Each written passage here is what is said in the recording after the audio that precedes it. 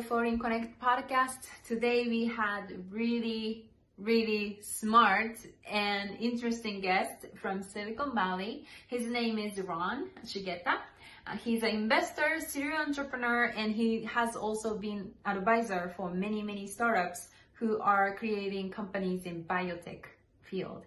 And we had such an interesting conversation about where he sees today's biotech startups are versus like what's coming next in this industry. And he also kind of compared where they are in America versus where they are in Japan. So we had a really interesting conversation and I hope you enjoy it. First of all, I want to ask you, what do you do? I know you've done like so much, and I've saw your background on your LinkedIn, and I mean, you being like investor, you being an advisor, like you being all over. Can you kind of tell me what your background is? I have to tell you, I'm older, and so I was actually fully into my career. I have been working at a biotech company. I have a biophysics degree, PhD, Wow. And I have been a working scientist for over 12 years. And I headed up a group and I had a good job. And I just reached that point where I was super not satisfied. I was feeling I had done what I could do there and I didn't see what I would do next. And I really wanted to move on.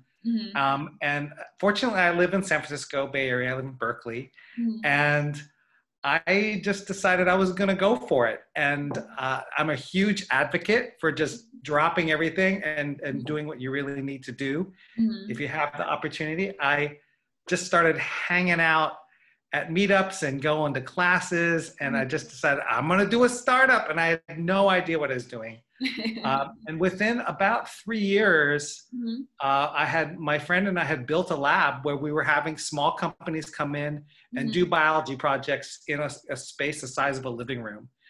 And they were paying us not very much money and we weren't making any money. And but we managed to get sold into an investment firm that wanted to build an accelerator. So we built a laboratory and an office space where small startups we invested in could come and work for 3 or 4 months.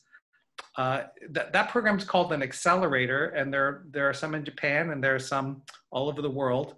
But it's a limited time where you get investment from you got investment from us, and then you were in there for 3 months with other similar newbies trying to get their company started.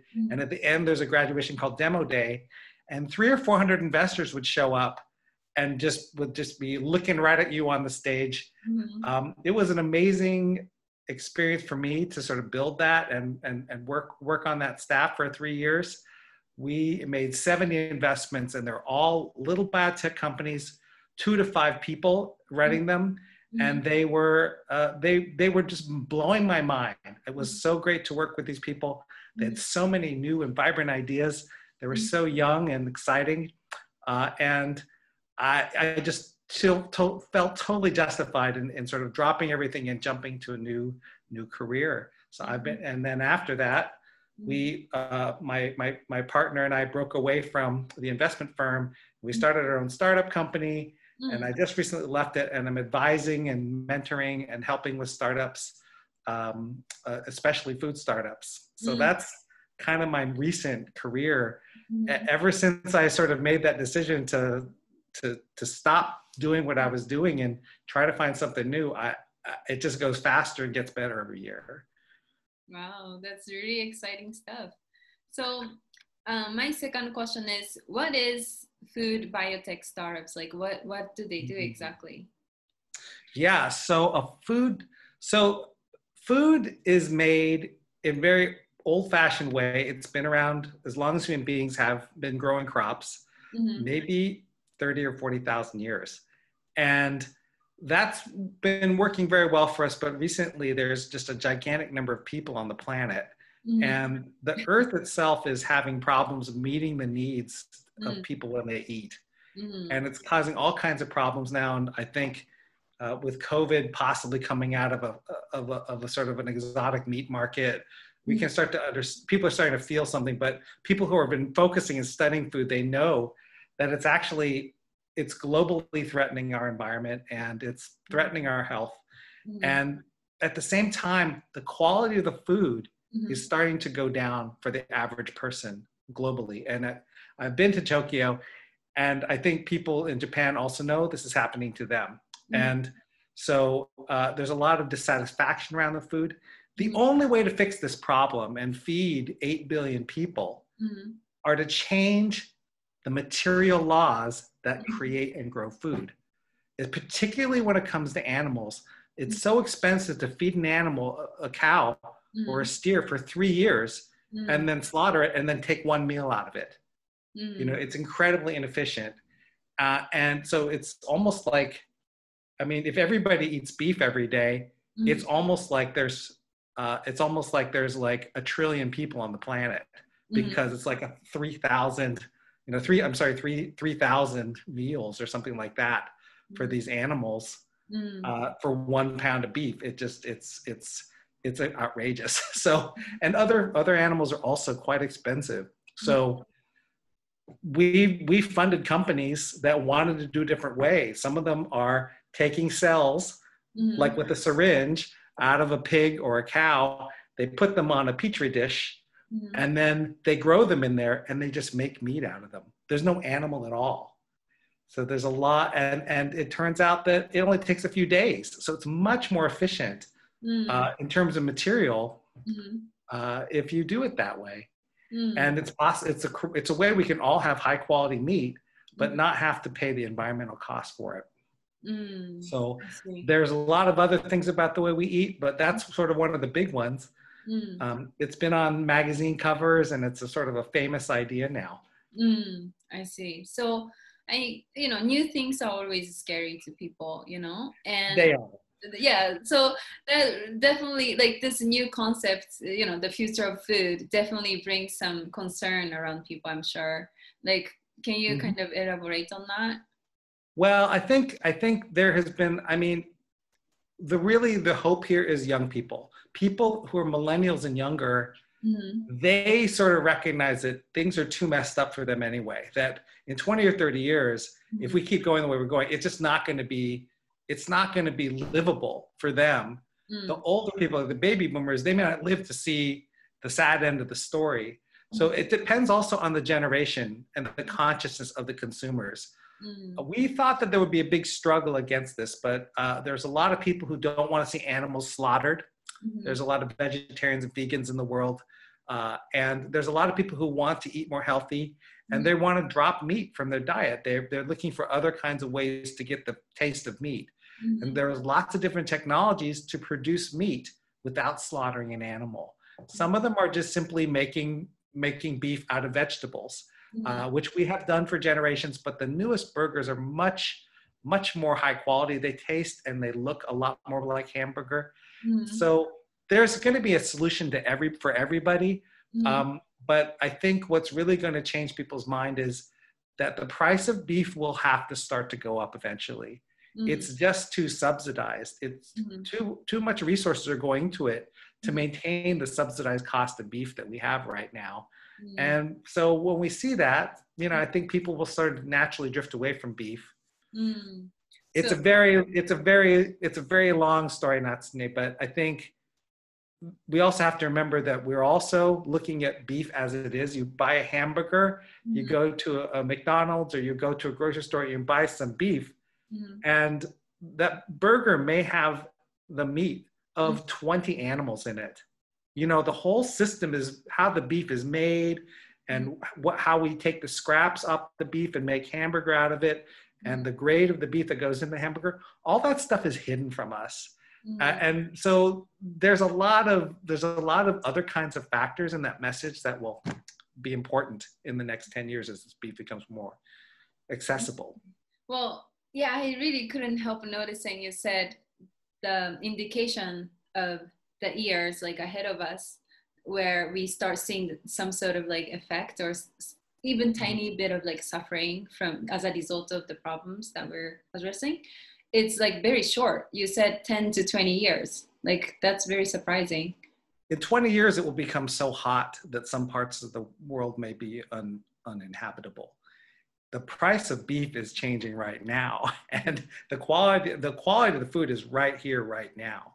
I think, but it's going to become. But I mean, I think anybody who's under 50 should really be thinking about the environment very, very seriously. But people need a solution. They need something that they can afford to buy and that they want to buy and eat. And so that's what these companies are working on. They want to provide an alternative so that if you decide to participate in saving our own planet, then you can, and you can afford to, just by making a choice at the supermarket. I think it's very empowering and exciting. That's amazing. So the third question is, since a lot of our listeners are from Japan, you often work with people who want to enter the market in America. So what kind of collaboration do you see between Japanese company and American company in this area? I have been to Japan, and I've actually worked with venture capitalists in Japan, trying to fund some of these companies. So they exist in Japan right now. And in particular, oh no, I'm gonna have to remember the name, but there are several different funds that are being created in Japan right now, and they're looking for startups who are actually Digital Garage is one of them, and the other one that I've worked with, oh goodness, I'll have to try to remember it, but they're in Tokyo, and there are funds for Japanese who want to try this kind of thing. And so actually it's harder to find an entrepreneur who's willing to drop what they're doing and a little bit of their security and their regular schedule to sort of become the owner of their own company. But I think once you do it, it's terribly exciting. And I think you have done this a little bit yourself. And I think I think podcasts like yours can really encourage people to understand that this is the way we have always lived. Only the past 70 years or so have we been in a position to work at a company and stay there our entire lives. Before that, even in Japan, it just didn't happen. Everybody had their own shop. Everybody had their own business, or you would buy groceries, buy vegetables, and you would take them to the market and you would sell them yourself. Everybody was an independent business person. And I think once you connect with that, there's this sort of spiritual excitement that happens when you sort of feel free. And I hope that that's the kind of message that will catch on in Japan, because it's a lifestyle choice. And the economics of working for a large company are not what they used to be. The security is not what it used to be. And anybody who looks at it, you look at the economic factors. I mean, how do people feel in Japan? Like, you know that the price of goods are dropping because there's so many manufacturers globally now. Globalization's changed all the pricing rules. And, people are not making as much money as they did. Do people in Japan see this? In Tokyo, do they see this? Not really. I don't really? Know. No. In America, we have our president because of this. I mean, the American middle class has lost purchasing power when I was a kid, if you were a garage mechanic, well, that's not a great example because they still make a lot of money, but if you had a very humble sort of like job, working with your hands, you could support a family and live in a comfortable home. Everybody ate well. And this is just no longer true in the United States. Of course, people in the United States have very exalted ideas about what they need. But even so, I mean, there's less security for people here. And I think we're all going to start to feel this. All these trends are coming. And that's what's pushing all of us to look for new solutions to things. And, what we eat is one of the questions that we can all participate in if we want to get involved. So in terms of progress of it, do you see America being the leader of that? Or do you also see a lot of startups working on the same very problem in Japan as well? Well, I hope so. I really hope so, Natsune. I know, look, in Asia overall, more venture capital money was invested last year than in the United States. Interesting. So the money is there. There are people who want to see more entrepreneurialism in Asia, and especially in Japan, because Japan has all of the education, it has all the technical know-how, and it's really kind of a cultural choice. Everything is there waiting to help someone get moving. They just need to sort of like get involved. And there's a lot of open meetups in Tokyo and some of the other cities. There are actually spaces that are opened up at the university or in research parks for people to come in and start a lab. The lab is already built. All you have to do is buy some things off eBay and put them in there and start working. It's a very exciting time. And it's a moment when someone can be young and just finish their education, and they can be in the position to lead. And I think it's kind of scary for many Japanese. It's very scary for young postdocs in the United States that I have worked with, but it can be very comfortable very quickly. So it's just a matter of trying these things. But it really is the future, because we can't wait for someone to be 50, 60 years old to create a company and have their ideas become reality. We need ideas right now. And there are so many things about food we're just learning about. We're learning about how the gut has more neurons than the brain of a cat. It's this beautiful thing. Our intestines are this beautiful thing, which is thinking, it's feeling, it's smelling, it's tasting, and it's interacting with this jungle of microbes that live in there. And all of this stuff is computing how we should digest our food and how it creates our health. So it goes well beyond just simply producing the same food we've ever had. I think Japan is famous globally, as the world round. Japan is famous for making food that doesn't look or taste like anything else you could imagine. And they use the same fish, the same vegetables everybody else does. It's a transformative, imaginative act. And this is exactly what needs to continue to happen with food, but on an even more scientific and technical level. And there are Japanese startups that are doing this already. There's a company called Shojin Meats, and it's headed up by a young man who's there doing biohacker work. He had a little lab, and he was growing cells sometimes with soft drinks. And he's trying to find a cheap way to grow the cells. And so he was, and he was feeding them with soft drinks, and he's building his own devices. And he got funded for quite a bit of money by Japanese venture capital. And now he's an international sort of well-known figure in culturing meat, and there's money all around the world for this.